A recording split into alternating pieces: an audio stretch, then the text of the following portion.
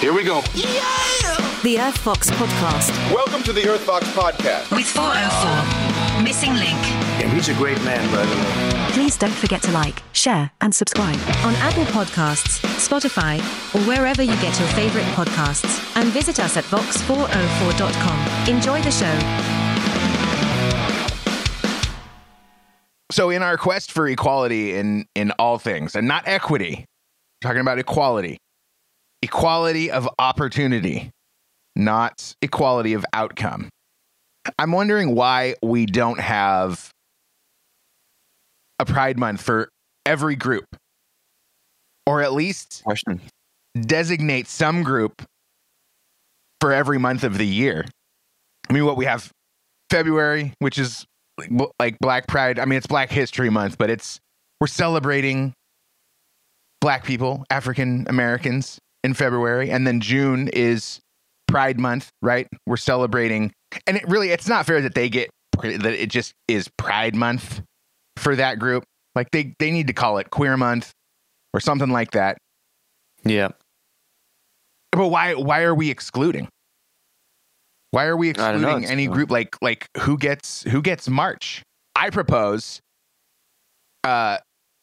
we move Black Pride Month and we give February to the white people.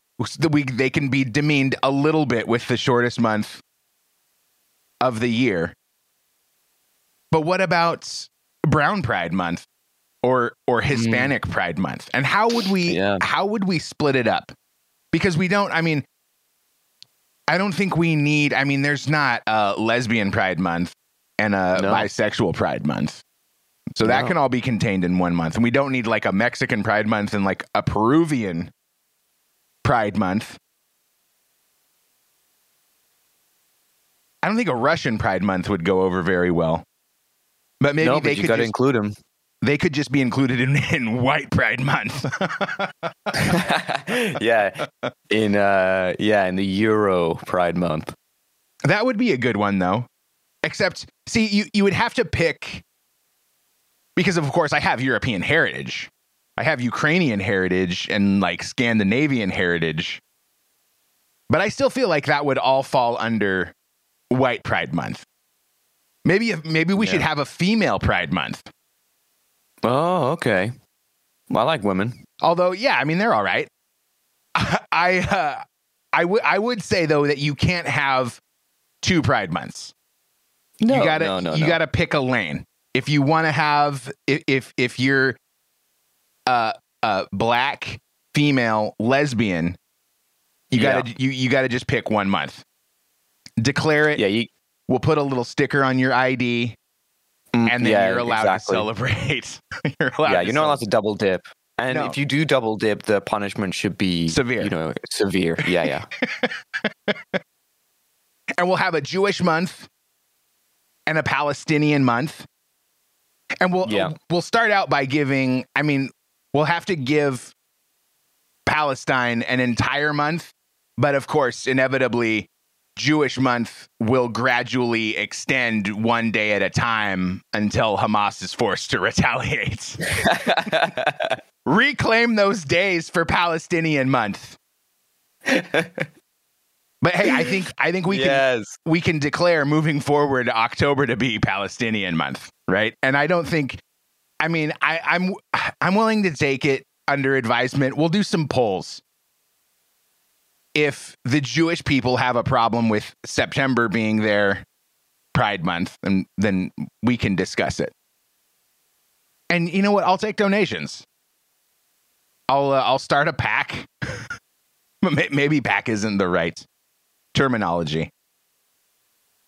But you can lobby me. Lobby me for your month, and I'll take it all under advisement. And after I get all the input, I'll declare who gets which month, and I'm sure we're all going to be on pins and needles. Oh, for sure. Because there's only, last time I checked, there's only 12 months. So we're going to have to be pretty creative. But we can narrow it down. August probably could be like Latino month to incorporate. Latinx or whatever they call that. Yeah. There should be like, Latinx. The worst. The worst. Almost as bad as Ron DeSanctimonious. Oh, for God's sake, yeah. The worst slang you could possibly come up with. We'll have an Asian Pride Month. Yeah. Maybe sometime in August, or I don't know. Do you think they would appreciate the summer? I think so. I think they would be kind. I mean, everybody's going to want the summer months, right? Because you're on vacation, you're taking the kids on a trip. No one wants November. Like, who the fuck wants November? No kidding. Maybe that'll be like Native Pride Month. Yeah. They won't put up much of a fight against that. They'll just find some spiritual reason to like it or something. Well, because culturally, for American culture, November, Thanksgiving, it's the Pilgrims and Plymouth Rock and freezing to death in the winter, and then having the natives, of course, coming to our rescue. That's perfect. Then we can thank them by giving them their whole month. Yes, whole month of pride. And I don't know. There's a joke in here about casinos, I think. Monday, maybe we can raffle it off then. Maybe we can gamble away in November. Well, you get that, right? Because that's kind of the Native Americans like niche in the country is they have their tribal lands and they build a casino and they get filthy rich. Oh, for sure, yeah. And it's the same out in Canada too, And Canada just had, I think it was Monday was Canadian Thanksgiving Day. That's right. Yeah, my family were eating turkey and all kinds of stuff. I have no idea what the what they're giving thanks for. What are they? Is it a similar situation? I don't really know. I'm gonna be quite honest, but I don't know. But and what about the Canadians? They might be giving thanks for something that doesn't even affect them. That's what Canadians are like. I think they're thankful that it hasn't snowed yet. Yeah, that they still have light. Yeah. That the sun still comes out a little bit. What about Thank God, the UK? I can see. Like in the UK, you don't have a native people, right? Like you are the native people, legitimately. Hell yeah, man. Whoever those natives were, they were long gone, brother. We came in there and smashed the shit out of them.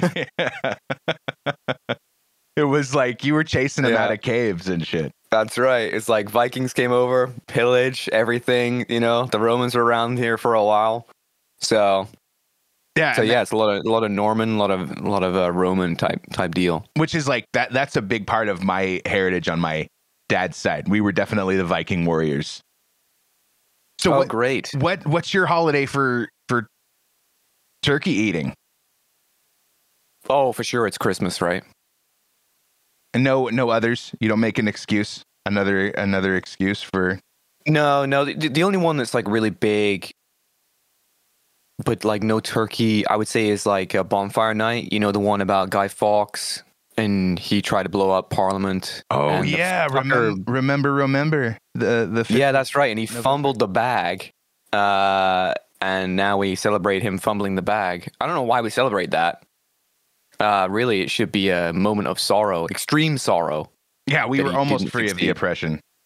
Yeah, right? He almost fucking blew that place up.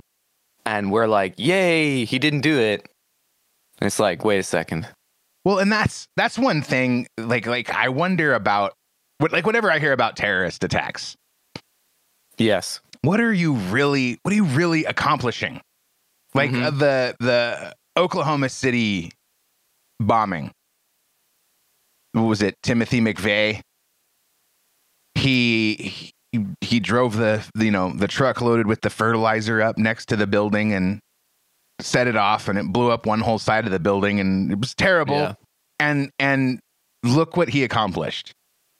Nothing. Yeah, nothing. And it's like the same thing with I don't know. 9/11. The world sure changed after 9/11, but I don't really think that had much to do with the terrorist attack. Like, so much didn't have to change. The corrupt powers that be seized upon the opportunity to collect more power for themselves. And the same thing with COVID. And now I wonder, because there's a lot of suspicion and conspiracy theories being thrown around about the attacks in Israel that just happened over the weekend. Because this one guy I like to listen to he's a Jewish lawyer and is quite outraged about the Israeli attack or the attack on the Israelis, and he's talking about how it took security forces like an hour to respond. So for an hour or longer, this is his assessment, the Hamas terrorists were just, on a killing spree for hours before being interrupted. And then there's more questions about why they weren't aware that the attack was coming. Like these world-renowned intelligence agencies missed the signs saying Hamas is coming to kill 800, 900 Israeli civilians. And then see, this is what gets me about the whole Israeli-Palestinian conflict. The argument from the Palestinian side is always that, Israel's constantly killing our civilians. And then Hamas comes in and just kills a bunch of civilians. And it's, I did a lot of reading and I have a lot of clips to play.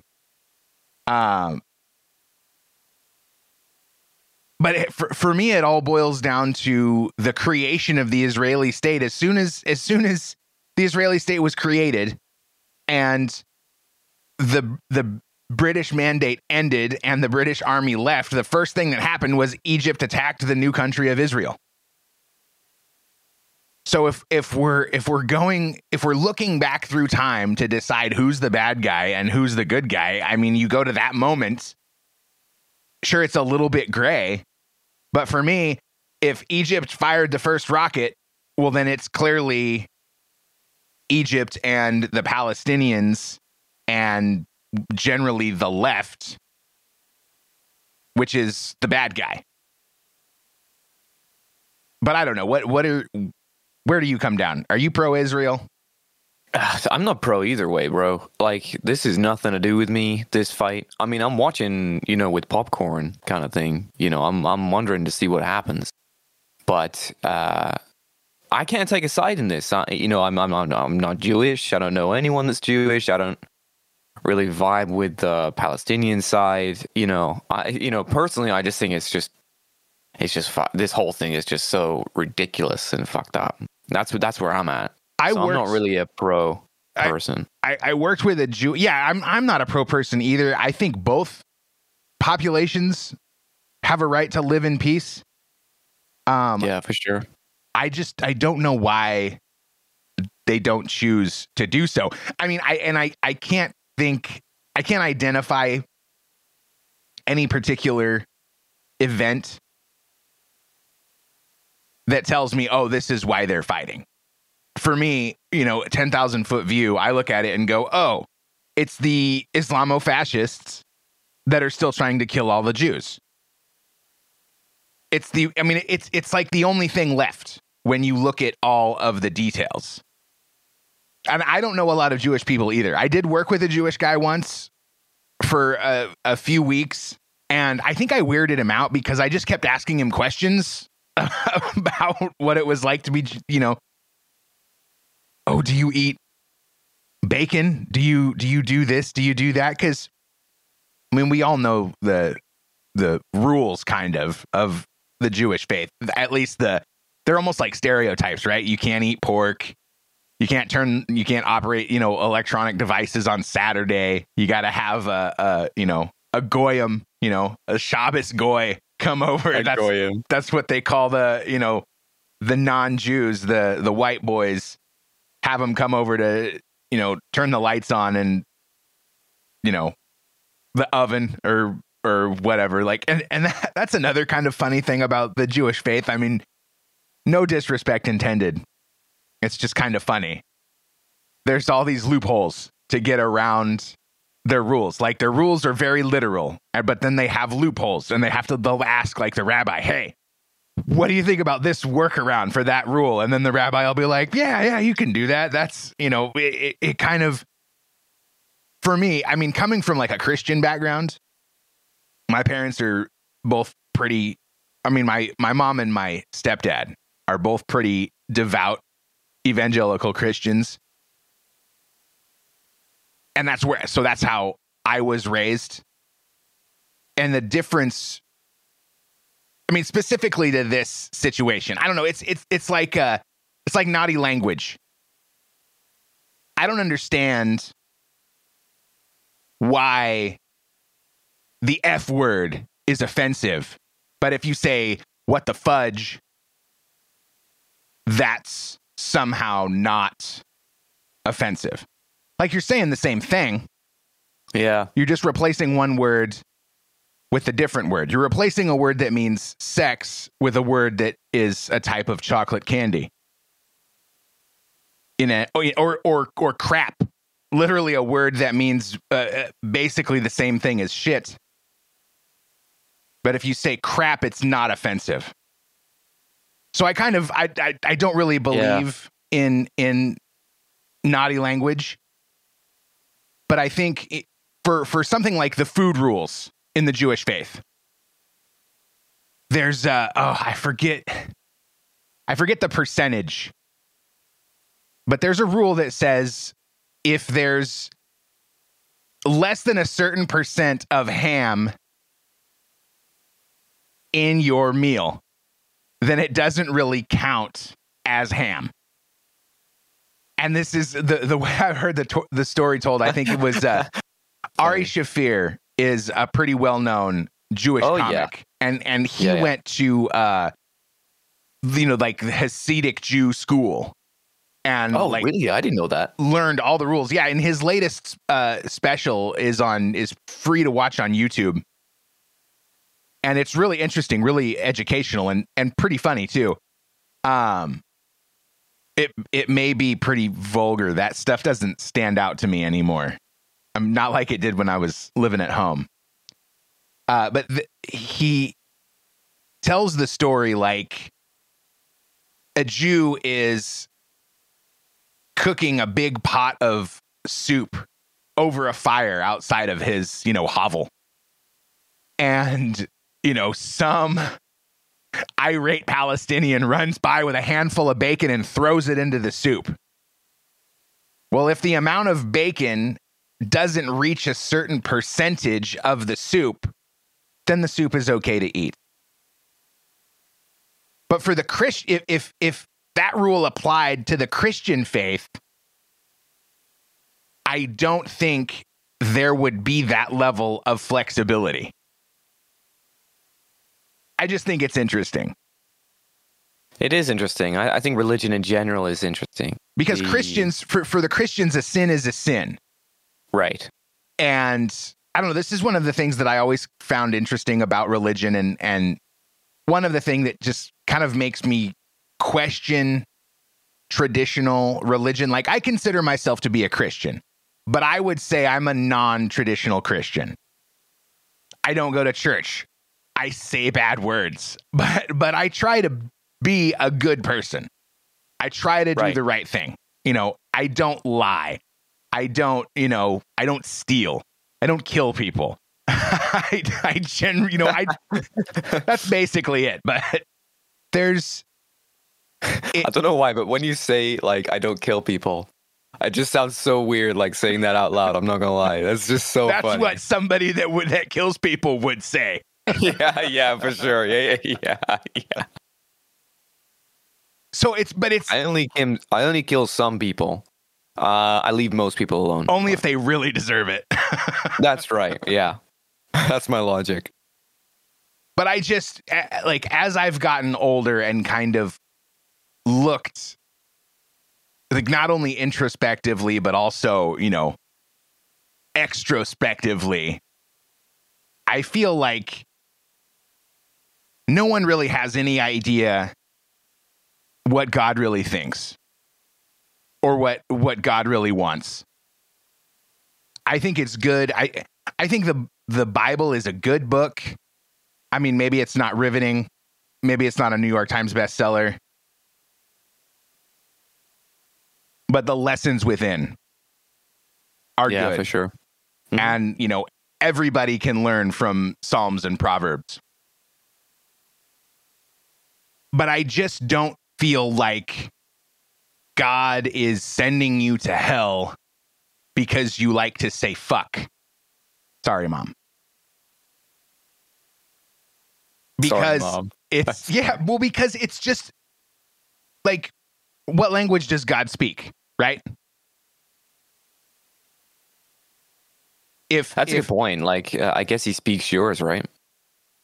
Well, yeah, and yours. Whatever language you speak, I guess he speaks that. And Hebrew and German and Russian.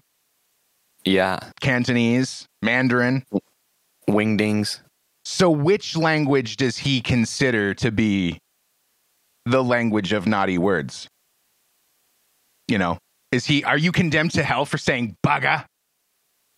You know, or, you know, what, like, and what's the level? Like this is why I genuinely don't believe in bad words. I believe some pope at some time said, "Oh, I don't like those words. I hereby decree those are bad words, and you're going to hell if you say them." And that's kind of my general problem with organized religion.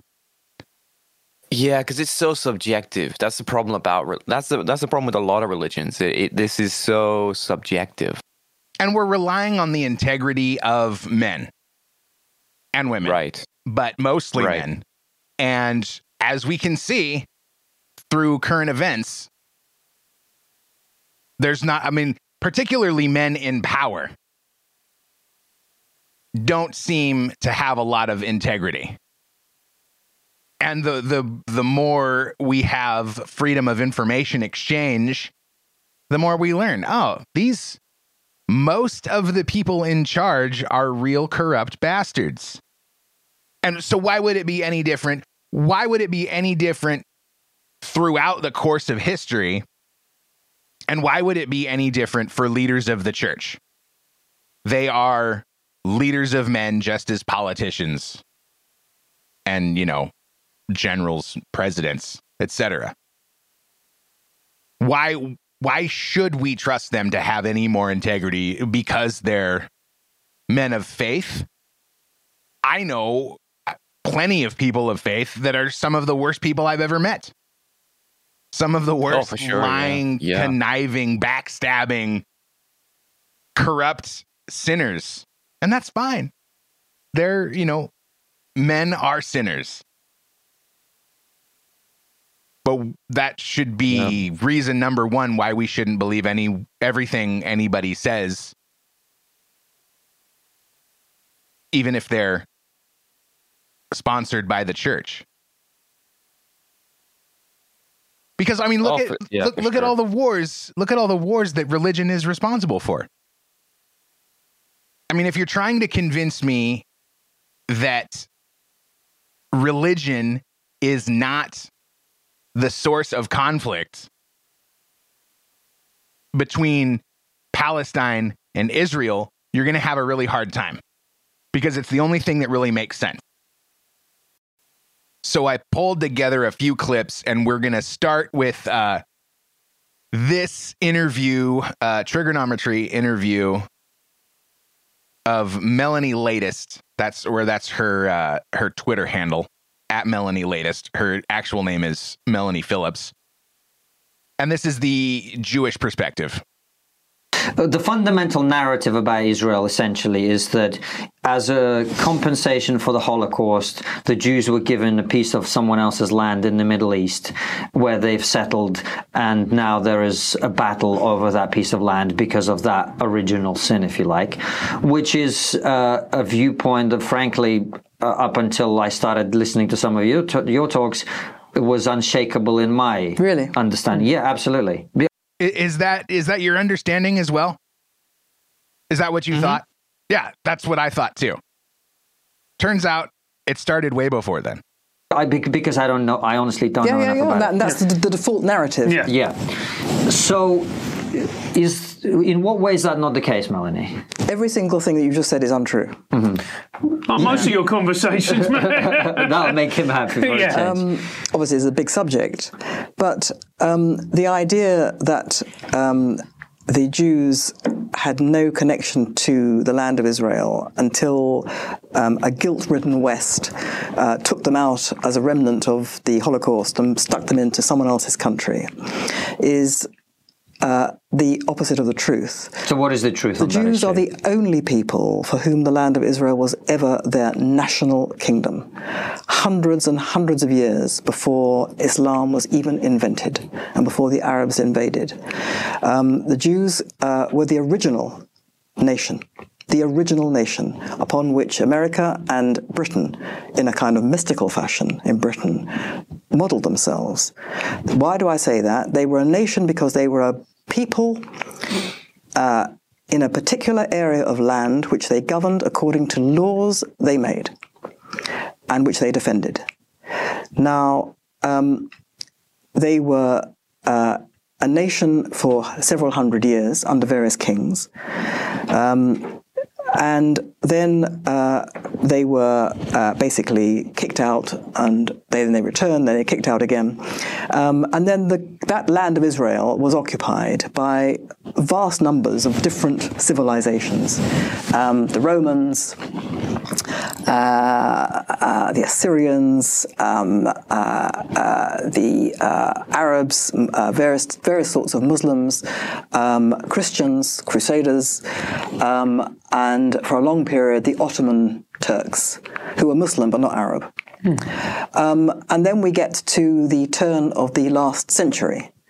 And there grew up in Britain, mainly as a result of evangelical Christianity, a movement to return the Jews to their ancestral homeland. And these people were called Christian Zionists. And the kind of apogee of Christian Zionism in political terms was the Balfour Declaration in 1917. It was a cabinet which was dominated by Christian Zionists, and they believed that it was their duty to help the Jews return, to restore their ancient homeland. Long story short, as you will know, after the First World War, the entire Middle East was carved up between Britain and France, which, in itself was a questionable activity. And they created Makes for nice straight lines on the map, doesn't it? well, yes, slightly more complicated than straight lines. But anyway, so, some of these countries that they created, you can say that's very questionable. But basically, the precursor of the United Nations, which was then the League of Nations, in the 1920s, decided that as a matter of international treaty obligation, Britain would be given custodianship of what was then called Palestine, a name given to it insultingly by the Romans in order to erase its Jewish identity. The British would be given custodianship of Palestine, called the Mandate, under which Britain would be under a binding treaty obligation to return the Jews to their ancestral homeland, to recreate it. Now, what was Palestine at the time? Well, a bit of it, a very large chunk of it, was promptly given away to the Arabs by Winston Churchill to become Transjordan, which is now Jordan. So what did that leave as the territory within which Britain had a binding duty undertaken by the world body of the time to return the Jews as a matter of historic right? What was that territory? It is what is now Israel, what is called the West Bank, and Gaza. That is the territory to which the Jews alone were given the right to return because they alone had ruled it. Terms which have never been abrogated, even though the League of Nations is no more. It gave rise to the United Nations. But the United Nations took on, in its charter, it took on all the obligations of its predecessor unless they were specifically abrogated. Those terms have never been abrogated. So what then happened was, although the Arabs at the time, around 1917, 1918, King Faisal notably, and one or two others, they said, we welcome back the Jews to their ancestral homeland. They used this term because it was in their own religion. They knew this was a Jewish homeland. Right, because I think that's enough from her. There's more. There's a lot more to be discussed. But these cities, Bethlehem, Jerusalem, these are all cities from the Bible. Yeah. Where the Jews lived. And this word Palestine, this was the word that the Romans decided they were going to call Israel throughout the time of the Roman Empire, to spite the Jews. I don't know if you picked up, she did mention that. To spite the Jews, the Romans said, "Now we're going to call this land Palestine," which was to refer to the land of the Philistines. It's kind of the same word across the Greek and Roman languages. Right. But after the fall of the Roman Empire, nobody called it Palestine. They only called it Palestine around the time of this British Mandate, where they just kind of looked back through history and said, oh, the Roman Empire called this land Palestine. Mm-hmm. So we'll just go with that. Which is kind of, I mean, there's a big conspiracy theory about how the Roman Empire still exists. It's just been rebranded. Shout out Sam Tripoli. That's kind of his terminology. If that's the case, I want to go there. The Romans had a fucking great time, it sounds like. Yeah, right. They did. But there's another element to add here. But I will let this pro-Palestinian voice explain it here. Let's hear it. Palestine, something unusual is happening back in Europe. You see, the Zionist movement had been growing increasingly influential and lobbied hard to support the mass migration of Jews to Palestine and recognize a Jewish claim to the Palestinian land. And in 1917, Britain, out of nowhere, publicly declared its intentions of establishing a national home for the Jewish people in Palestine. So the British just gifted Palestine, a country which was made up of 90% Palestinians, to European Zionists.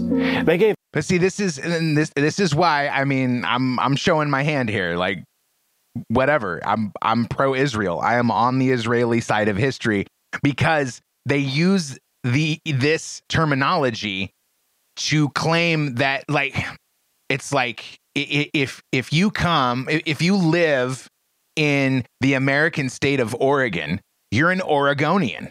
But that doesn't establish your race. You could be an African Oregonian or a Mexican Oregonian. They're calling these people Palestinians because they happen to live in this region that was named Palestine by the Romans and later by the British through the British Mandate and the League of Nations and all of that. Right. So it's for me, it's inherently disingenuous to make these kind of arguments. You would give a box of chocolates. Historians still debate till this day why the British gave Palestine to Zionists. It's simply baffling. Now, at this point, the Jewish population in Palestine was less than 10%. Right, the population was less than 10% because the Arabs kept killing all of the Jews.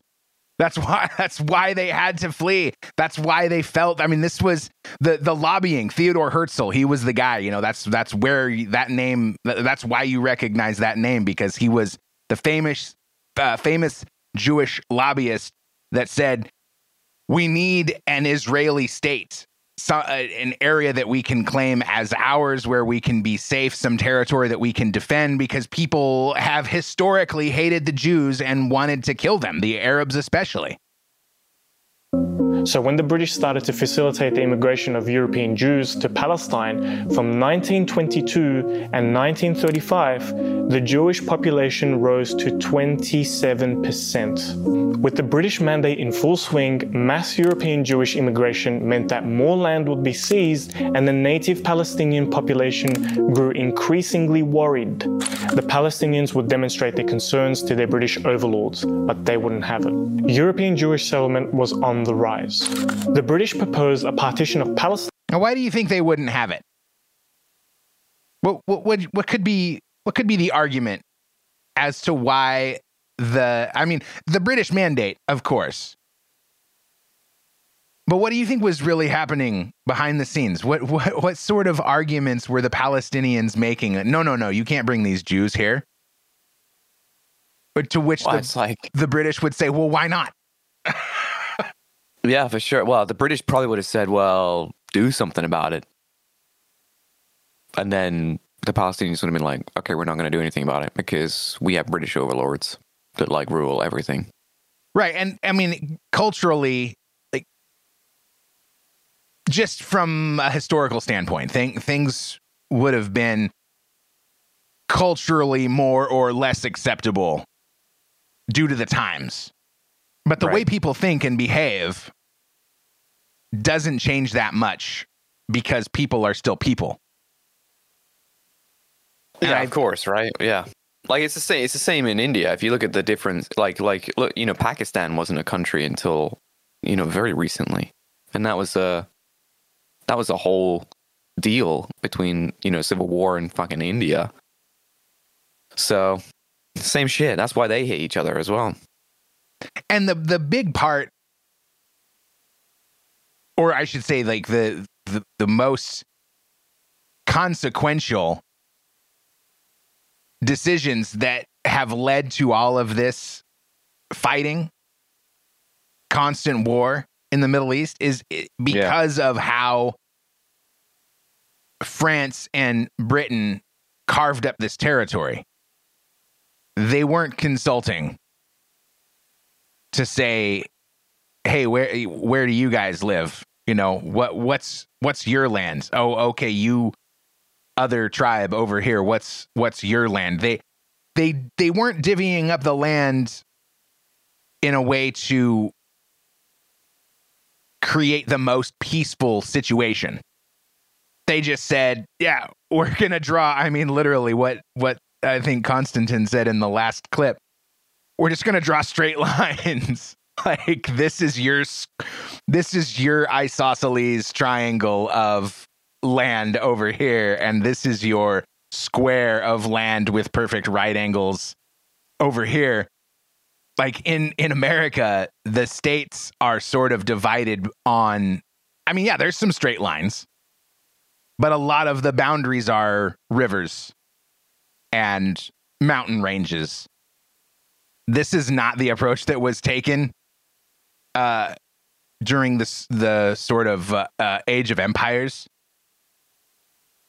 It was, we want this square, you can have that square, France, and we, Britain, will take this area over here, and France, you can have this area. And then when they were done, they didn't just say, okay, it's done here, you can have it back. It was, no, this is going to be your country now, whether you like it or not. And since we know that people's behavior and character is not that much different now than it was 100 years ago. Yeah. I think it's safe to assume that these people were saying, no, white man, you can't tell me where I live. I'm going to live where I want to live. And that's the rights that people have. Like, I don't know why. I mean, I just keep getting back to why can't we all just get along? Yeah, right. Well, if you think of if your people, your culture says that this group of people is inherently detestable, and your religious teachings say you must kill the infidels, Well, then, Yes. What are you gonna do? Are you gonna kill the infidels, or are you gonna be a bad Muslim? I think most Muslims are choosing to kill the infidels. Unfortunately, I mean, I'm not trying to claim that all Muslims are violent people. I'm not trying to claim that I have any depth of knowledge into the Quran or Muslim teachings.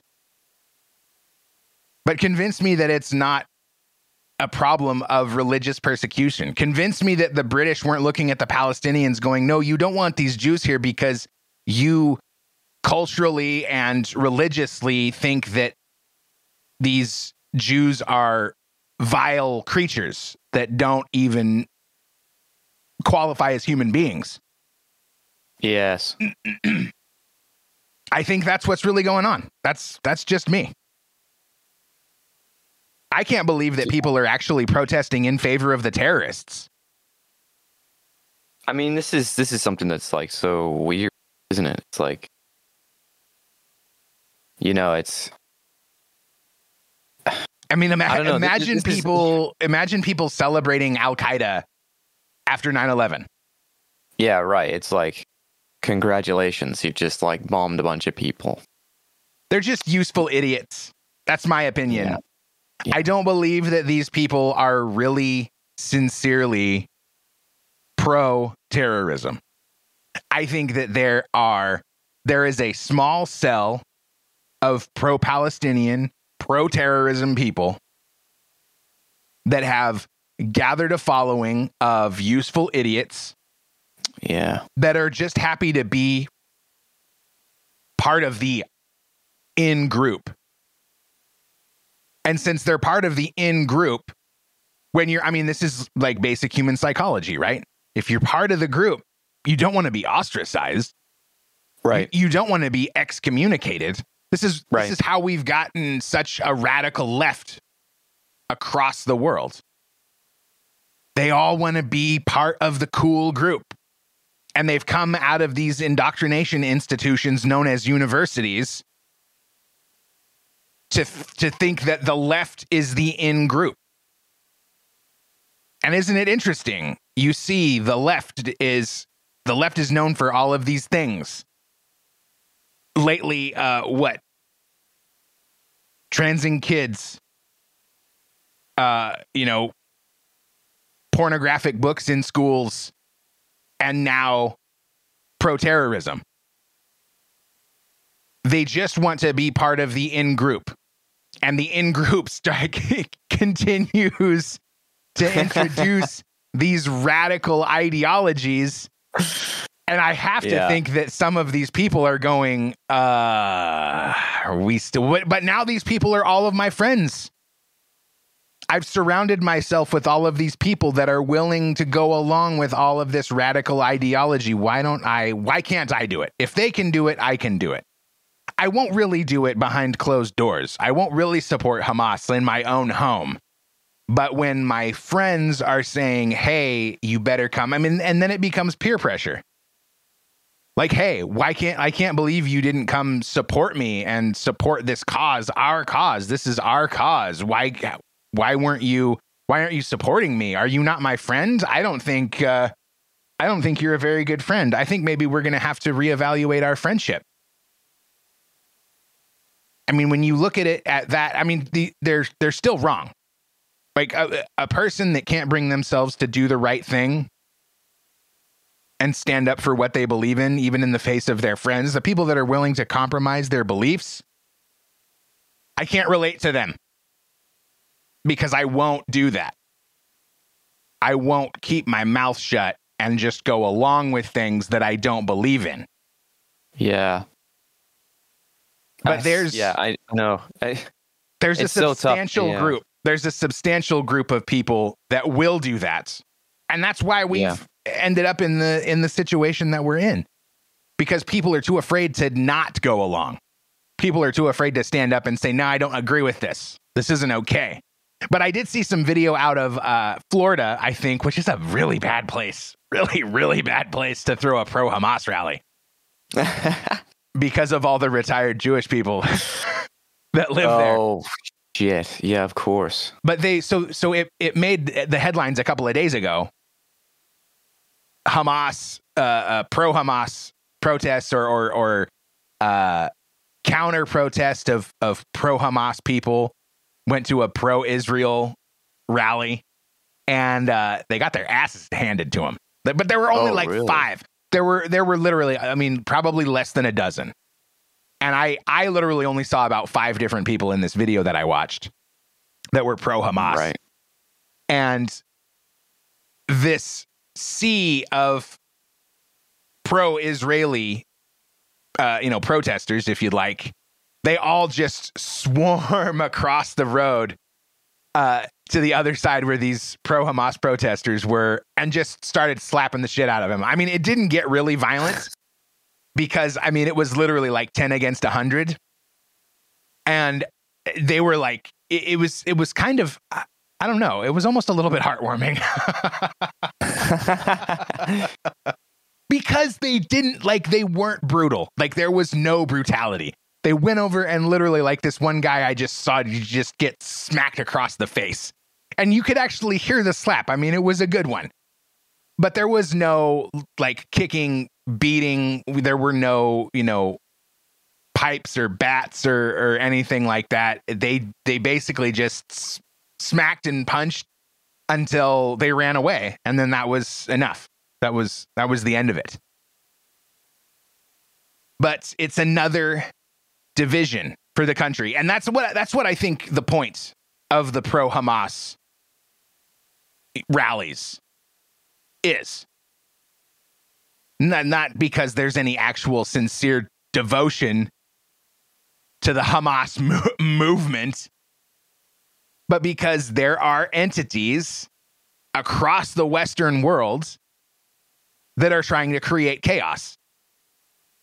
So we have pro-Hamas protests for the first time ever, probably. And we have radical leftist politicians in the United States calling, like, immediately, it was disgusting. Immediately after you hear 700, civilians were captured or murdered, immediately American politicians are calling for a ceasefire. Wait a minute, what, a ceasefire? Like, yeah, just roll in and slaughter a bunch of us, and then we won't retaliate? Ha! Yeah. Good luck with that. What is what is Britain's relationship with Israel? Is it comparable to Americans' relationship? I would say so. I mean, you look. You even heard what they were talking about the League of Nations, and we did a great deal of work to emigrate a lot of the Jewish people from Europe to Israel at that time. So our relationship with Israel is quite deep. Although I would say there aren't a lot of Jewish people here in the UK compared to in America. In America, you guys have a lot compared to us, and so that obviously will have different. Yeah, I think our Muslim population is much bigger than our Jewish one. Are any British politicians doing anything that could resemble support for Palestine or Hamas? That I don't know. It's been, some of them are standing with Israel. I think there is a resounding sentiment that they believe that this is bad, but as far as to go like, oh, we're going to, put a stop to this, or we're going to send, warships like America has done, I don't think there's much appetite for that. Well, I don't see how anybody can be pro-war, but there are a lot of people that are pro-war. Yeah, there's a great deal of people pro-war. And I'm looking for any pro-Hamas speeches or press releases from any UK MPs, and I'm not seeing anything. So good for them. It's much more subdued compared to Ukraine, where Ukraine was very much we stand with Ukraine. We think Russia's terrible, and one of the things I wanted to mention as well, like, because you would know better than me, considering that the UK is being very sort of, I would say, very either quiet about their opinion or neutral on this Israel-Palestine thing. I want to know what the appetite is in America with the Republicans, with the Democrats, to start doing aid packages similar to what they were doing with Ukraine. Like, what is the appetite for that? Because I know that this is already a contentious problem with Ukraine. The Republicans and many other people, including the public, don't want to keep supporting Ukraine, infinitely. But what is the appetite for the same thing with this new conflict?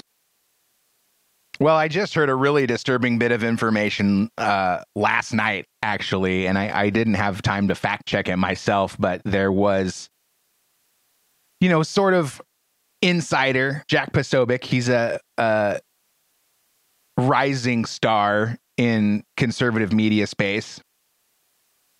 He put out a tweet last night or yesterday that said, Secretary of Defense Lloyd Austin isn't even coming to briefings regarding Israel-Palestine. And okay, Joe Biden is not really participating. And it's actually the Secretary of State, Anthony Blinken, that is making most of the decisions. And I think that just kind of sums up what a leftist government we have running America right now. Because the left is unapologetically anti-Israel, oftentimes anti-Semitic. And the most infuriating thing is that we just don't, our politicians just aren't participating.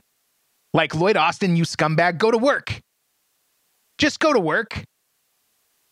You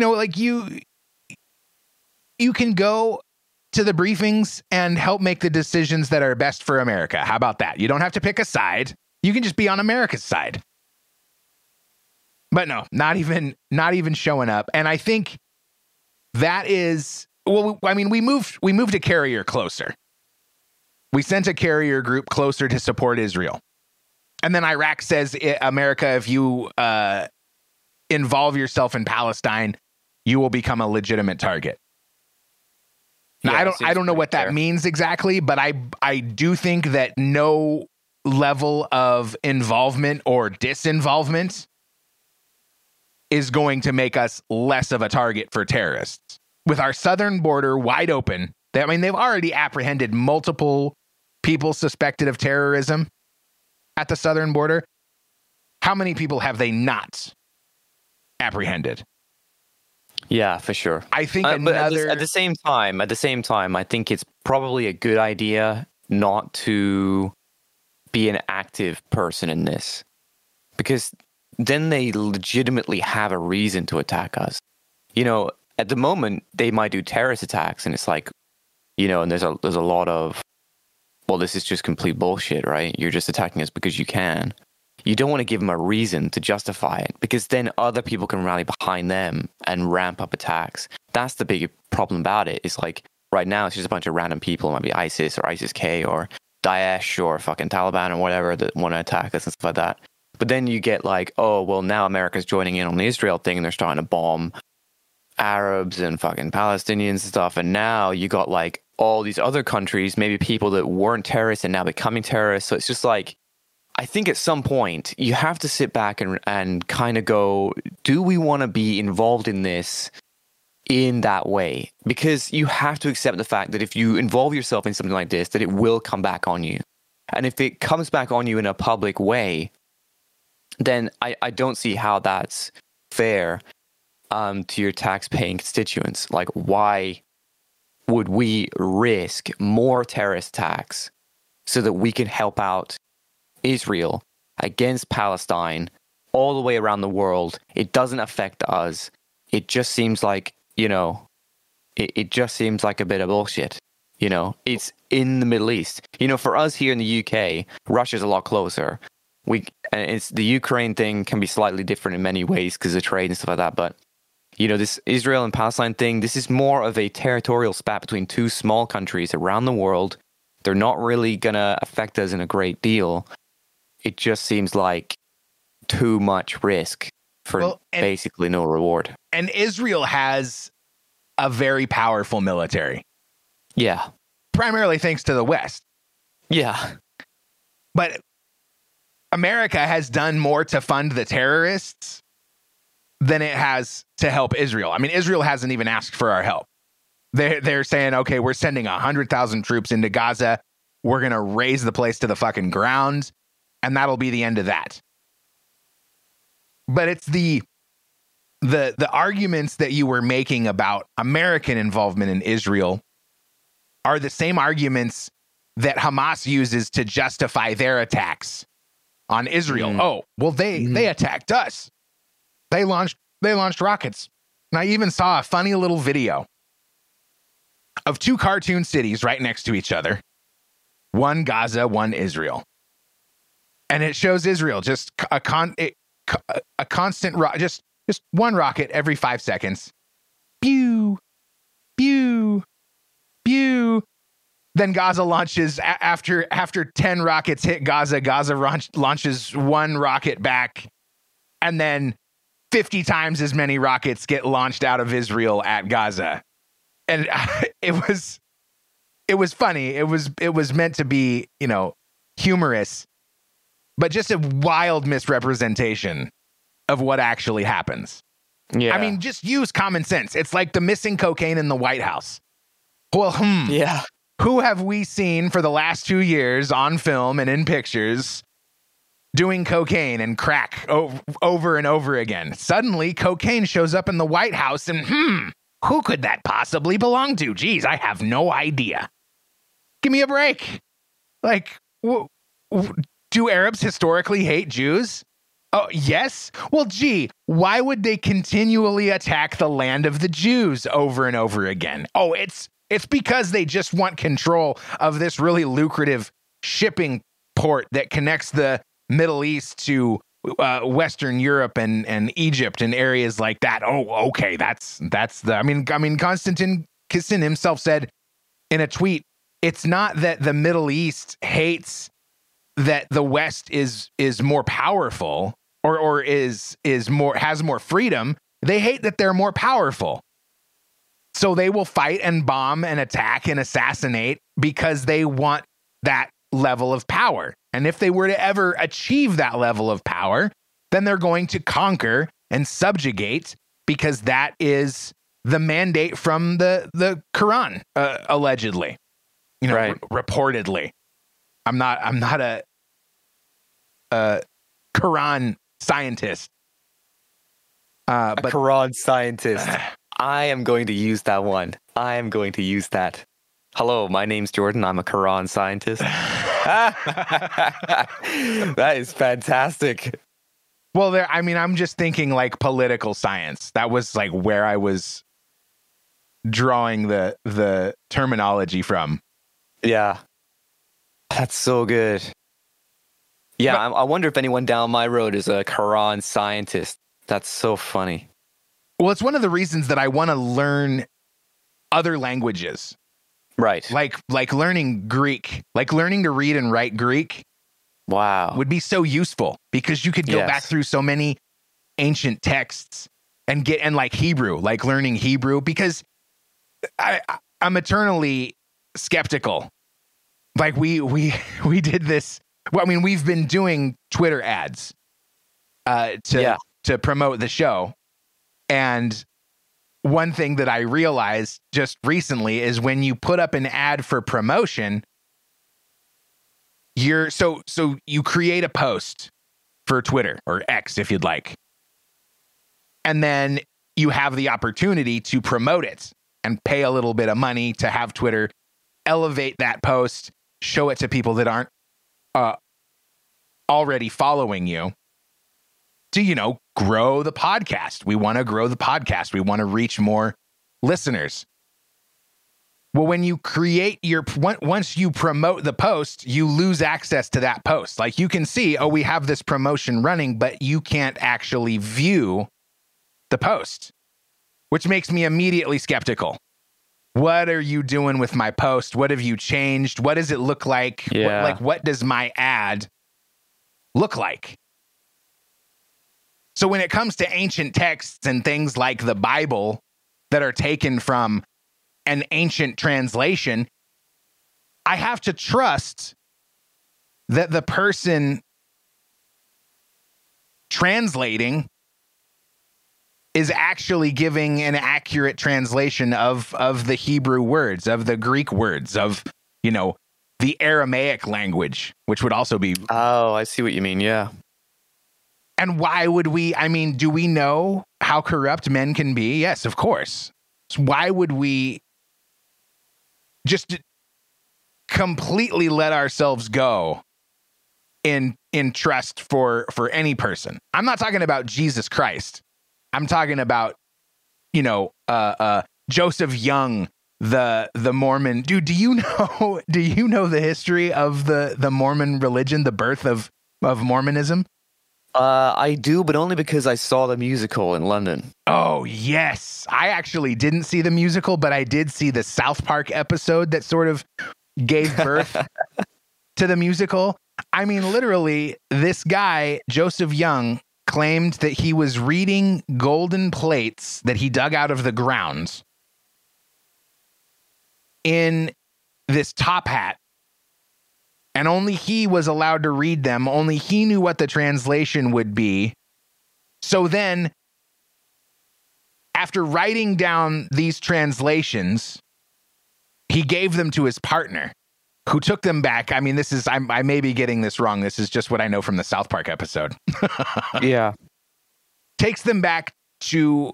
So Joseph Young gives his translated writings to his partner, who takes him back to his house and shows him to his wife, which he wasn't supposed to do. So his wife, being skeptical, hides the writings or throws them away or somehow challenges her husband to go back to Joseph Young and have him just translate it again. And he couldn't do it. He made up this big story about how, my apologies to listeners of the Mormon faith. If you would like to dispute anything that I'm saying, please send an email to therealearthfox@protonmail.com. So Joseph Young makes up this big story about how, God's really mad. God and the angel Moroni are really mad that I let you take my translations and now you lost them. So he's not going to allow me to read from that tablet again. We have to read from this other tablet. Oh, how convenient. Yeah, that makes perfect sense. Yeah, the funny thing about the musical when I was watching it was, there's a lot of older people, as you'd imagine, because it's, musicals, right? And I don't think they quite realized that it's not necessarily like a nice, fun musical about the Mormon belief, that it's really just a giant piss take, where there was a whole song about African people having AIDS, and they were doing middle fingers at the audience, and just the faces of some of these older people in the audience, which was like horror. It was like, who has invited me to this? No one told me about this. Right, because the title isn't, the title is the Book of Mormon, right? Like, there's nothing to suggest that you're about to get into any controversial, sort of racy content. It's the Book of Mormon. Oh, hey, let's go. Which is just part of the brilliance. Like, it is. Yeah, because it looks so vanilla on the outside. Yeah. Almost like they're trying to entice the genuine musical goer. But at the same time, I'm sort of amazed that people are still taken aback by that, because the musical has been around for a great deal of time. I think it's been around for like 10 years or something, the musical has been, and still people don't quite realize what it is, even though, it's it's fairly well documented what some of the content is like in that musical. I mean, I was having a fucking great time. I was like, yeah, sing about AIDS and like, you know, pray the gay away and all that shit, you know? Yeah, I mean, it's a good time. It's just funny. Like, I feel a little bit guilty, like, talking a bunch of trash about Mormons, you know, whatever. They believe what they believe. I mean, like you could break the Christian religion down into the same ridiculous terms. Like, he went into the tomb, and then people came and visited him, and then suddenly the tomb was open and the body was gone, and he must have floated away into the sky. And I mean, you can make it sound ridiculous if you want to. You could make anything sound ridiculous if you want to. I mean, look at Scientology. Like, Scientology is another one of those sort of fantastically derived belief systems. If you'd like to not call it a religion, I'm happy to call it a religion. I'm happy to let you believe whatever you want to believe. I mean, the point being, like, look, we have these groups. I mean, Mormonism is a cult by definition. I mean, they hate to be called a cult, but it's sort of universally agreed upon. It's not old. It's got to be old, as Tom Segura likes to say. But you don't see Mormons blowing up buildings. Scientologists aren't strapping vests to themselves and blowing up buses. No, they're just blowing up Hollywood with their shitty fucking writing. Like, they're the biggest terrorist attacks Scientology's ever done is to the fucking Hollywood, bro. They're murdering film studios. They really are. They really are. They're a fucking tirade of satanical fucking attacks on Hollywood. It's just been terrible. Yeah, it's borderline Chinese communist, because it fucking is. If you speak out against, I mean, there was a period of time where Scientologists would try to ruin you if you said anything negative about their religion. And this is one of the reasons that I admire Adam Carolla so much. I'm going to find the clip right now where he responds to the letter that he received from the official Scientology, you know, whatever, synagogue. Okay, so here it is. Originally aired on broadcast radio November 4th, 1997. Surprised anyone was alive then. Right. All right. We're not going to do the Scientology casual mock thought out apology, but we will get to it at some point tonight. Here's basically. By the way, I don't think I would typically not refer to them as a cult, so that's interesting. They would single me out as usual to complain about. Drew, according to them, called Scientology a cult, and they sent a long-winded, multi-page letter to producer Ann, which I have not read yet, but it goes something like this. He's offended that Drew called it a cult. He thinks my name is Andrew. I love that. Or maybe he's just taken the word and Drew and combined them into one hybrid. And he wants us to apologize. And not only does he want us to apologize over the air, he's actually scripted it for us. That's great. Which I would prefer, by the way, in real life. Is there a part for me? Can I be a naughty nurse? Yeah. We're not a cult. We can work you in here. Woo! You can be like Tom Cruise's wife or something, Nicole Kidman. I wish that people would do this. I'd like to, what's this guy? Greg LeClaire. I would like to use this guy in real life, like when I F up with my family and stuff. He could actually just write out an apology, and I could just tape it and send it in to them. I'll just do it over the air. Mom, I want you to listen between 10 and 10:45 on Tuesday. Greg has prepped a nice apology for me. I'm going to work Drew in. It'll be very organic. Anyway. It seems like everyone's offended nowadays. And does everyone have time to write out these letters? Oh, do you get letters like this? No. This is more strangely I do, and I get it. Bro, in 1997, they were saying people are offended by everything. I can't believe I just heard that. For causes I champion. This is as though, you know, I will say something out of context. They'll take and say, you know, you are the one at fault here. You're all right. Part of the let me just give Greg's brief description here. Dear Ann, blah blah blah. I think the best way for them to handle this on the air would simply be to read my letter / fax on the air. It could be during the beginning of the show when they were talking back and forth before actually taking calls. It could be done in a professional manner, which takes responsibility for what he said. that sounded a little strange. Yet doesn't make him look bad. So, see, you could save some face and apologize, and I could come off as a, professional at the same time. Maybe we should, I don't know, Greg, Greg LeClaire from, what is that cult called again? No, from Scientology. I would like Greg to send in other apologies for us to do. We could apologize to the Jews for World War II on behalf of the Germans. We could apologize to the blacks for the enslavement, the oppression, whatever other groups. Native American. I'm sorry. Oh, there you go. There'd be a runner, an addendum to that apology. Apologize for the internment of the Japanese during World War II. These are Greg. These are all good topics. I hope you hear this and you're busily typing away. And other religions we may have offended. Is he a good writer? To. Well, it's not real organic. Well, Drew, do you just want to try this?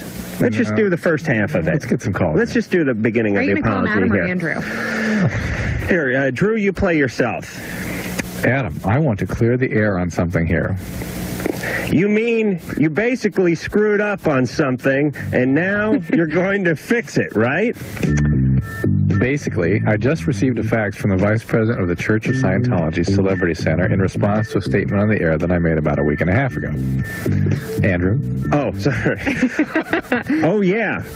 When you were talking about blank, what is that? What are you talking about? I don't know what he was talking about. I don't know. Wait.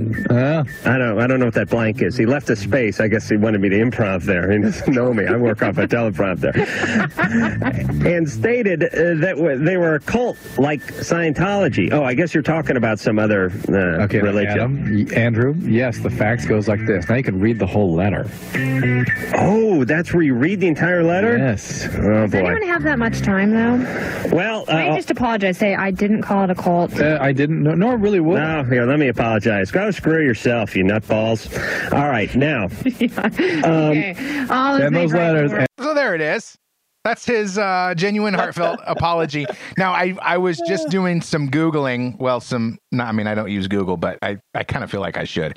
Anyway, I did some Googling to figure out who this Greg LeClaire guy was that sent the letter to begin with.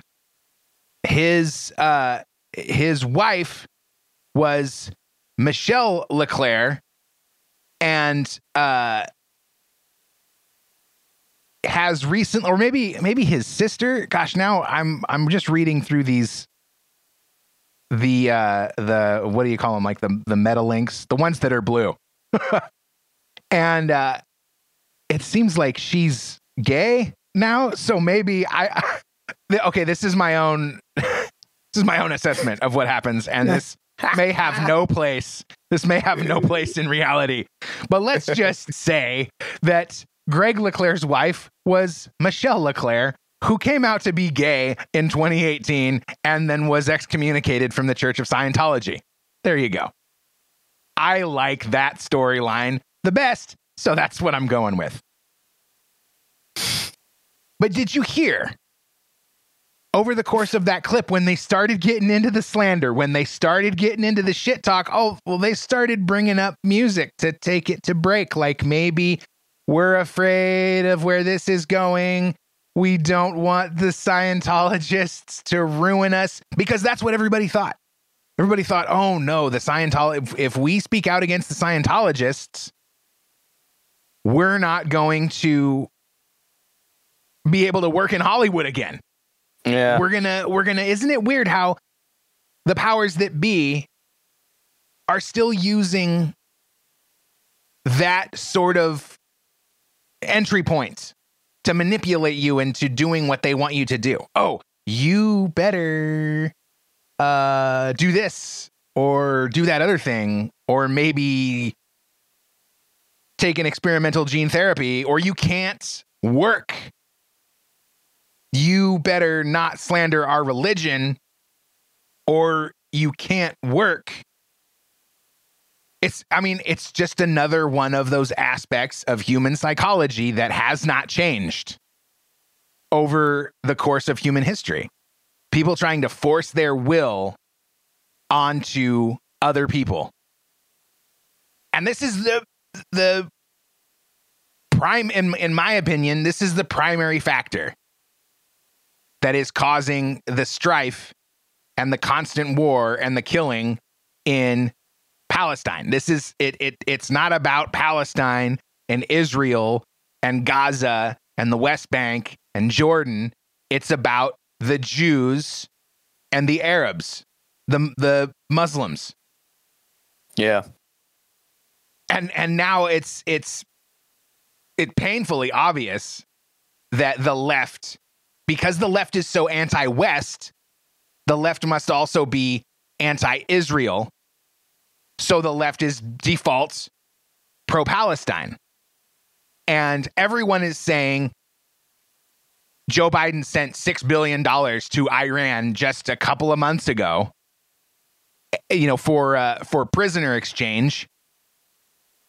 And now it's rumored that Iran has funneled that money to Hamas to finance this attack on Israel. And not only that, they're talking about how the failed withdrawal from Afghanistan and all the military equipment that was left behind has now been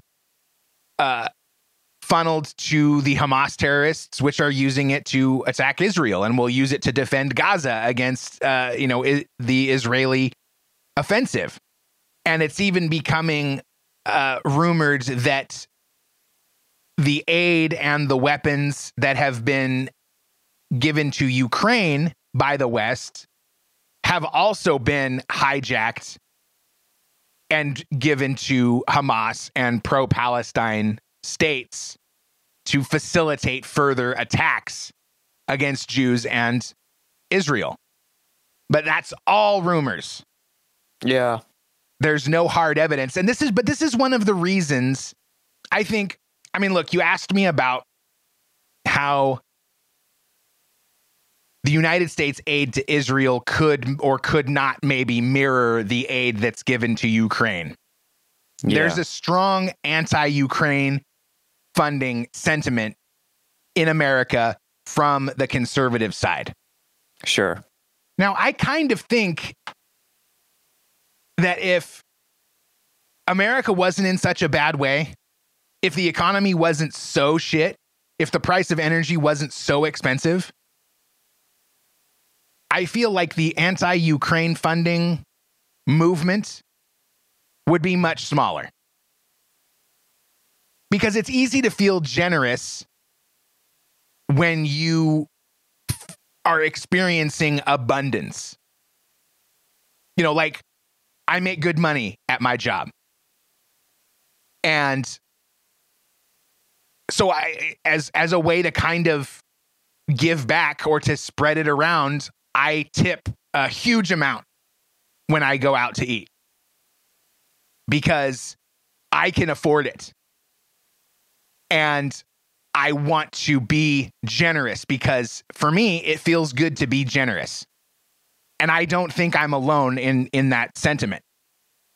Americans aren't feeling like they can be generous because they have to pay $5 a gallon every time they put gas in their car.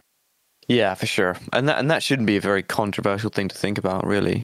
If you can't afford something or if you feel like you can't afford to just give away money, then that should be a relatively straightforward thing that many people should be doing, and there'll be some people that will go without, right? But that's not the majority, right? And so I wonder I assume there will be some kind of aid thing that goes to Israel.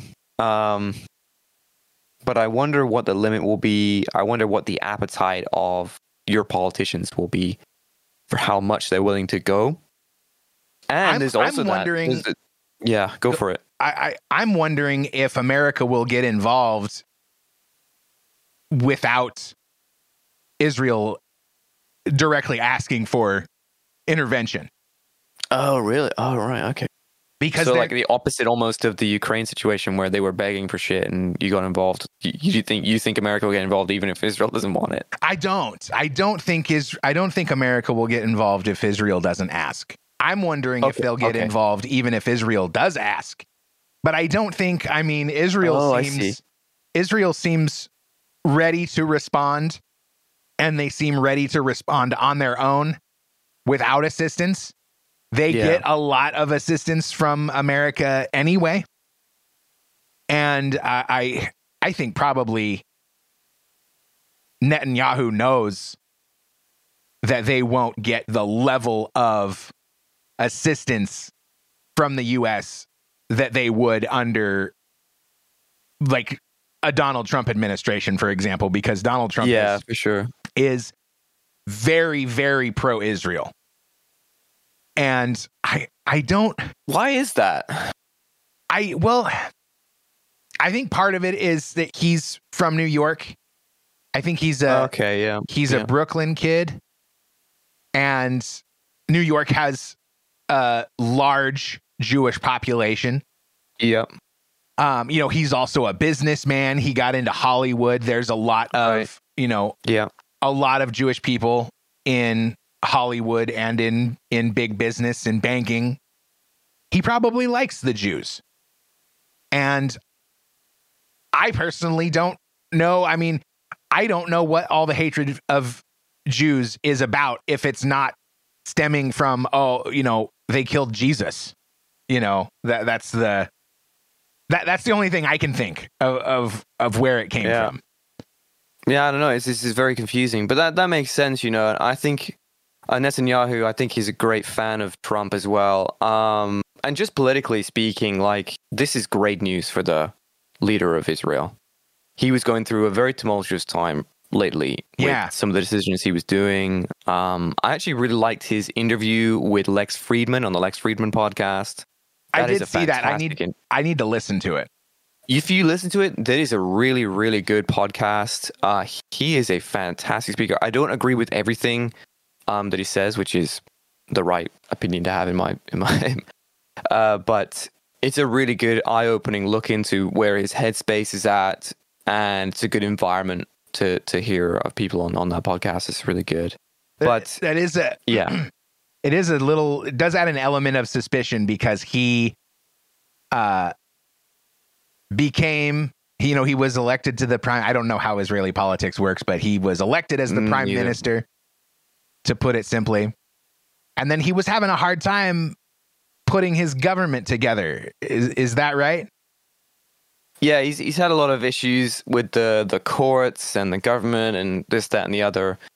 And this probably serves as a really good distraction from all that. And it justifies a lot of what Netanyahu was saying could happen, would happen, why he was doing the things that he was doing, because he wanted to be prepared, this, that, and the other. So, I think he looks a little bit like, I think he's been very much vindicated in this, and he will be vindicated in the eyes of the public over in Israel, as well as with other leaders around the world. So I think, however this goes, I think this is really good for him.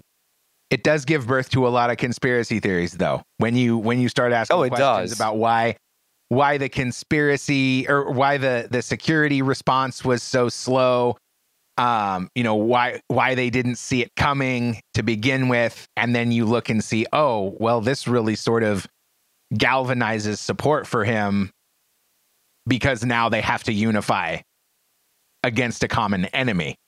Yeah, it's so funny when you get to a point like that. You get to a point where you don't expect, you prepare for things to happen like that, but it's the same in business, the same with other things. You set things up just in case something happens, but you never really believe that something like that would happen.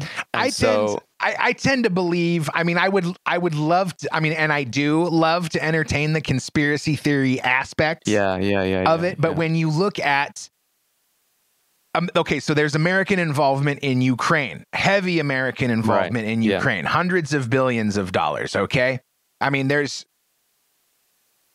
I would be more surprised to learn that there weren't Americans operating on the ground in Ukraine than I would to learn that there weren't, or that there were. Right. Yeah. So we have, that would make sense to me too. We have that Ukrainian involvement, or that American involvement with Ukraine and Russia. Then we have basically the surrender of Afghanistan. And then we have the hostage exchange with Iran, where we give them $6 billion for a 5-for-5 prisoner exchange. I think that's what it was. It might have been 6 for 6. But no, I think it was 5 prisoners for 5 prisoners. And then just to be clear on and factual and call out that I'm not trying to be intentionally misleading, we didn't give Iran $6 billion. We unfroze $6 billion worth of Iranian assets that we had previously frozen because of like Iran nuclear deal stuff. And it's just, I mean, I think it's a fact that's worth mentioning. We're not just sending them cash.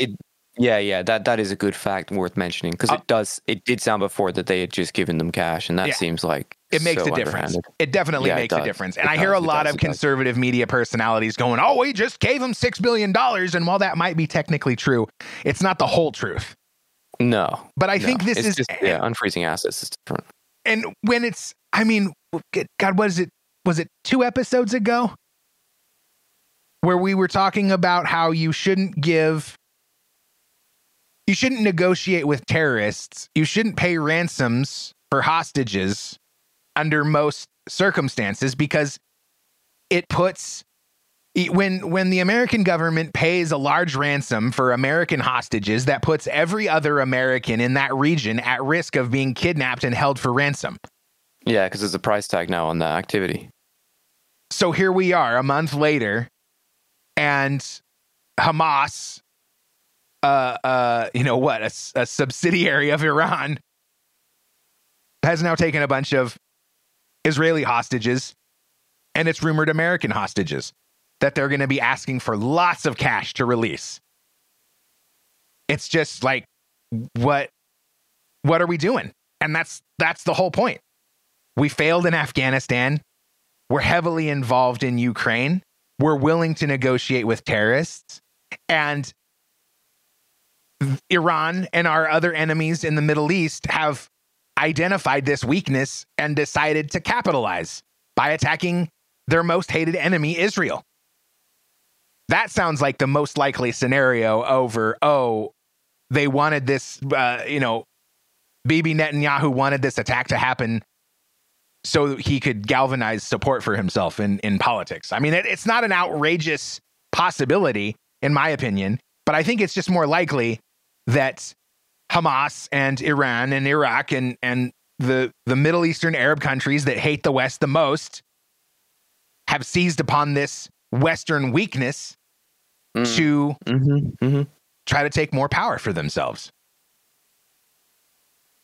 Yeah, I think they've decided to do something that I don't think even the Israelites thought they would do, which is a full-blown invasion. I don't think, and that shows they were completely unprepared for something of that. Obviously, it was something they had thought about maybe happening, but it's the same thing as Wagner. When Wagner did the little coup thing, the Russians were so unprepared for that. They had, they had never in their wildest dreams thought that the Wagner guy would turn around and start marching onto Moscow. And it's the same thing. Like, Gaza had shot missiles over the fence a bunch of times, but they had never done anything that kind of scale. And when you get to these bureaucratic entities, there's a lot of, is this really happening? Should we respond? What is the response? Who's the accountability? That's what happened in Russia. People didn't know who they were shooting at. Should I shoot at this person? Should I not? Who am I accountable to? So there's lots of things that happen very, very quickly, and then Israel gets their head screwed on right and goes, right, okay, let's get down there and let's sort it out. So, as much as I want to believe like the conspiracy theory or something like that, I honestly just think it's just good old fashioned just incompetence and not quite, the chaos of something happening just immediately, right? That's now. But, starting all this, that's where I start to get a little bit fucked up, because, Netanyahu, right, was in such a weird political situation. And I wouldn't, if someone told me that he had done something behind the scenes that enraged Hamas so much that they did this, I would probably believe that, because this situation right now emboldens him in a great way. It basically solidifies his rule for however long he wants to be in there now. Because he's going to crush Hamas, no questions asked. It's going to be a mercy killing. Yeah, it's. I mean, I've already seen pictures. It's devastating. It's utter devastation. Which makes me it's wonder, not it's not the Ukraine versus Russia situation. Like this is like Israel is the size of Russia versus Ukraine, but instead Ukraine started the war rather than Russia. That's what the situation is. It's like Israel is so much more powerful, so much more technologically advanced than Hamas and Palestine. It's just going to be, Iran is using it as some kind of like proxy war, but it's going to go horribly, horribly wrong. Well, and it makes me wonder why would you do this? Why would you do this? And I heard my theory. My theory is that, if you look at an organization, a terrorist, I don't want to say terrorist organization because that's what the Israelites say. If you look at an organization like Hamas, right, they're no different from, some kind of organization like the Taliban is now, or, Iran's leadership. Their power comes from the perception of their power. And if you enter a period of time which is very peaceful and there's nothing going on, then what is the use of Hamas? What is their purpose? They don't have a purpose because there's no enemy. Because Hamas's whole existence is, there's this great enemy and you must keep us in power because we're the people that are going to try and protect you from this enemy. And so this is probably one of their like sort of last Hail Marys. They're probably going to look. We need to solidify our shit right now, and give it our best shot so we can solidify our position for as long as possible. Because if we create this, it's them versus us in such a big way, then nobody else is going to want to come in and try and, make leadership in Palestine over us.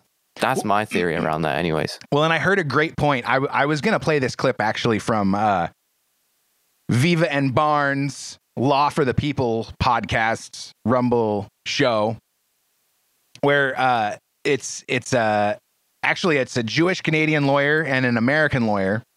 Oh wow! That sort of go through the heavy hitting topics of the week or the month, and break it down from a legal standpoint, a constitutional standpoint.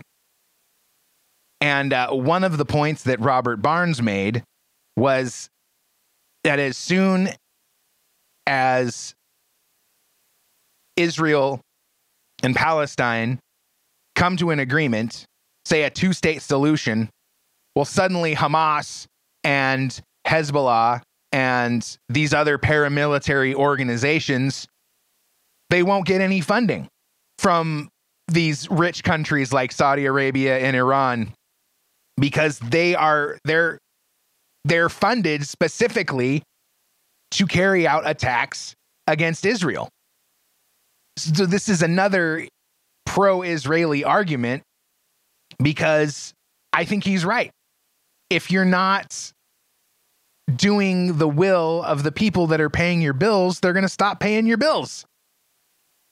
If Hamas can have a chunk of land where they can live peacefully, why would they live peacefully when it means there's not? I mean, then they're going to have to start producing things. They're going to have to become goat farmers or goat ranchers and whatever, rice farmers. Although I don't think rice grows particularly well in Palestine. They would have to produce. They would have to become a traditional economy. And ask a soldier if they want to be a goat rancher. What are they going to tell you? Yeah, exactly, no. Right? I don't think anybody really wants to be a goat rancher. Not really, not unless you like goat's cheese, or if you like eating goat, or if you just like the company of goats. I quite like the company of a ram. I used to know a ram. His name was Eric, and he had really fucked up teeth, and I would go over there and I'd scratch his head, and it was a great time. But I'm not everyone, so maybe it's the goats that are planting these ideas. Hey, possibly. I imagine kill those Jews. Yeah, that was really good. I wonder the sales of, I wonder if there's a tracker for the price of sandals. I wonder if that's going to be up or down. I wonder if I can buy sandal futures as a security. You know what I mean? Yeah. And I mean, yeah, sandals and but I got nothing. I got nothing. Sandals and turbans or something. I don't know. It's just... gourds for holding your water and rugs maybe. For your house and for your prayer time as well. This is calling to mind that Sam Kinison bit where he's talking about Africa, right? And he's saying like basically he's saying, without like attempting to do the bit, he's saying why don't you move where the food is? You live in the desert where nothing grows. Move where the food is. Move where things will grow. It makes you wonder. I mean, I haven't been there. I haven't looked at the land. Like, is Gaza just, I mean, I know they've got a big shipping port, but that doesn't really help you produce anything. It helps you export things. I know what you mean. I don't really know. I've not really seen it. I have this picture in my mind, and it's just like sand, just sand. And then the buildings look kind of like sand too. Endless, and just endless sand. Maybe the food is sand. Maybe there's sand people that have, learned to live in the sand. Maybe it's the sand that is making them. It's too much sand. It's affecting their brains and making them violent. That's right. Maybe there's too much silica in the sand. Maybe they can't turn. Maybe they should make glass. Maybe they're big exporters of glass. They turn sand. That's what it is. That's what you gotta see-through sand. Invest in. That's what you need to invest in, and that's. I mean, why not? Why not take that approach? Yeah, big glass. Why not want to live peacefully together? I mean, why not? Why not a two-state solution? Or a one-state solution, and you can just all quit killing each other. Why not that? I think the answer is religious. I think the answer is the Muslims have a religious mandate to cleanse the Jews, kill the infidels. Yeah. I don't know. I don't want to pick a side. There's too much information to go through. There's too many potential chicken or the egg kind of scenarios. But I keep going back. Yeah, I know, yeah. I keep going back to the first Egyptian attack on Israel when Israel became Israel and the British military left. They came under attack immediately. Whose fault was that? How could that possibly have been Israel's fault? Why is Israel being attacked simply for existing? It's not right. I mean, I'm happy to make that statement. It's not right that there are that there is a group of people in the Middle East that thinks that Israel just shouldn't exist. Like, you're wrong. If you think Israel just shouldn't exist, you're wrong. Call it whatever you want. People have a right to live in peace without fear of being killed in their beds at night. Absolutely. It's one thing to defend yourself, but if you go out of your way to bomb somewhere like fucking ages away, like, how do you defend that? You can't. You can't defend that. If I go out of my way to take a bunch of the dog shit from my dog and throw it over the fucking fence at the neighbor, there's no defense. There's no defense for aggression. That is a statement and a half, man. There's really no excuse for violence other than as a last resort. But I really feel like, I mean, maybe this is my American isolationism, but I feel like unless you're being attacked or starved or your ability to survive is put at risk,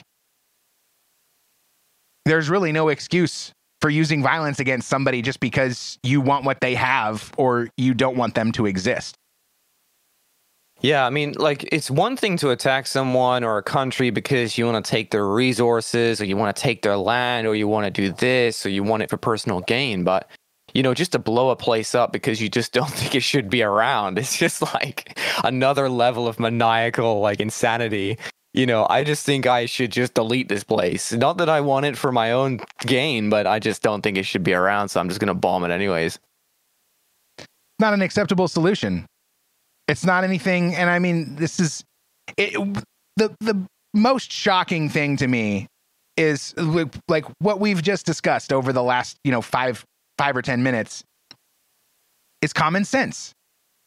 If you attack somebody unprovoked, you should prepare to be attacked in return, or to have some retribution visited upon you.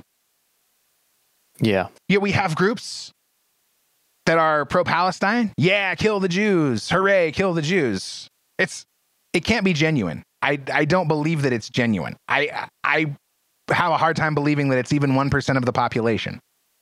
Yeah, it's strange. The internet's a strange place for that as well, because, like, you know, information travels so quickly. You know, it's the same with the BLM riots, right? Like, BLM protests happened in London, and it was like, what? And they're pro-Palestine too, by the way, shockingly. Just come out this morning. How can the left be pro-Palestine? Like, I don't understand it, because Palestinian people, like, and Muslims in general, hate women. Is not like they're like some of the most conservative people on planet Earth. Yep, they hate women. They hate minorities. They hate homosexuals. They kill them all the time. Yeah. And this is why, I mean, this is why I don't believe in this. They hate fashion too. Like, they fucking, like, their biggest jihad is on fashion, bro. Like, everyone wears a black sheet. Everyone. That's it. It's like, yo, you're blowing up your chances to be drippy as fuck. I'm not gonna lie. So, you know, and I don't really vibe with that. Like, I wouldn't really fit in over there, I don't think. I mean, it would be really great for men to have, you know, the world's religion to be Islam, because, I mean, men are revered as gods. They can do whatever they want. They subjugate all their women. That's right. You know, it's basically just like the book of bitches. That's what they got. It's like, you know, I just get mad bitches and I can do what I want. Yeah, that's where the word I get to harem That's comes right. from. Yeah. I get to wear my diamond encrusted sandals and my black or white sheet, and, you know, drive my Lamborghini. That's right. And at home, I got everything sorted out. I don't get no back chat, no nothing. So everybody's all my buddies are billion-dollar oil moguls. That's right. You know what? Now I keep saying about it, like, I don't know why we're here, bro. I'll book a plane ticket right now, bro. We should go over there. Settles it. All you got to do is condemn Israel. Yeah. Welcome. Yeah, man. If I get all the bitches in the world, I'll fucking bomb the shit out of that place, for real. And with that, I will encourage you to visit vox404.com. Follow the show on Twitter at EarthVox. Send an email to the real EarthVox at protonmail.com if you'd like, and please share the show. The Great Suppression has begun. Yeah, fantastic. We've been we're currently being suppressed on Spotify, and I knew this was coming. Because the left has a stranglehold on social media and just media in general. The election is coming up. The American president is he's basically dead on arrival. And I think this is why he's not participating in these briefings about Israel and Palestine, because I think he knows that he's done for. And I think everyone around him knows that he's done for. And I think he's looking for a way out. And I feel a little bit bad for him, because while he may be the worst, most corrupt president that America has ever had, I do think at this time he's a demented old man and doesn't really know what's going on, but is still coherent enough to identify that people are really mad at him and they really don't like him a lot. And that feels bad.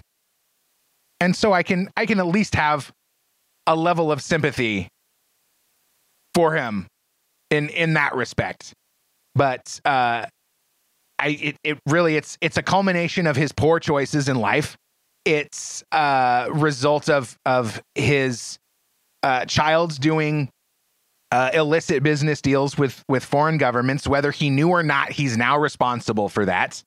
And I think it's highly likely that not only Ukraine or China, but other countries, probably other Middle Eastern countries as well, have information that would ruin him were it to get out. And they are lording this information over him and saying, hey, you better give us $6 billion worth of our assets back, or we're going to tell the entire world that you, Barack Obama, and Hillary Clinton facilitated the perpetuation of ISIS in Iraq, which was, I didn't even really plan on getting into this. It was really alarming, actually, because the way this information came and went really sort of indicates that there might be a lot of truth to it. I didn't mean to launch into this story, but around, maybe it was 2017, 2018. For one day, maybe 18 hours, there were, in conspiracy circles, there were accounts of military operatives that had taken out Osama bin Laden, were doing operations in Afghanistan and Pakistan, clearing out terrorism dens, and they found documents with instructions to ISIS leaders from the United States Department of State. This information came from multiple sources and has since been completely scrubbed from the internet. So maybe it was completely false.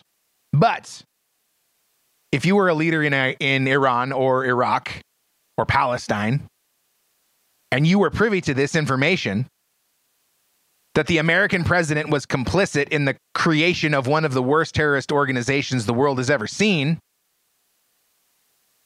I bet you could use that information to get some pretty sweet deals for your country and your constituents. Yeah, for sure. And unfortunately, I just think that's one of the potential explanations for why America is in such a bad way. Because it doesn't appear that any of the decisions being made by the highest leadership in the land have anything to do with the best interests of Americans. And with that happy note, I will bid you all farewell. 404, final words. Actually, it's fantastic news for being suppressed on Spotify. I can't wait to use it to our advantage. So the best places for you guys to see this content is really going to be on Apple Podcasts or any major just Android device on any major podcast. It gets syndicated pretty much everywhere as long as it's on Apple Podcasts. So make sure to give us a follow so you never miss an episode. Of course, these episodes are weekly, as well as the next thing you can do is go to the last episode we did. I was really, really happy with the last episode. It was fantastic. We covered a lot of really cool content. Lots of fun. And we'll make sure to stay on top of this Israel and Palestine thing for you guys. We'll talk to you soon.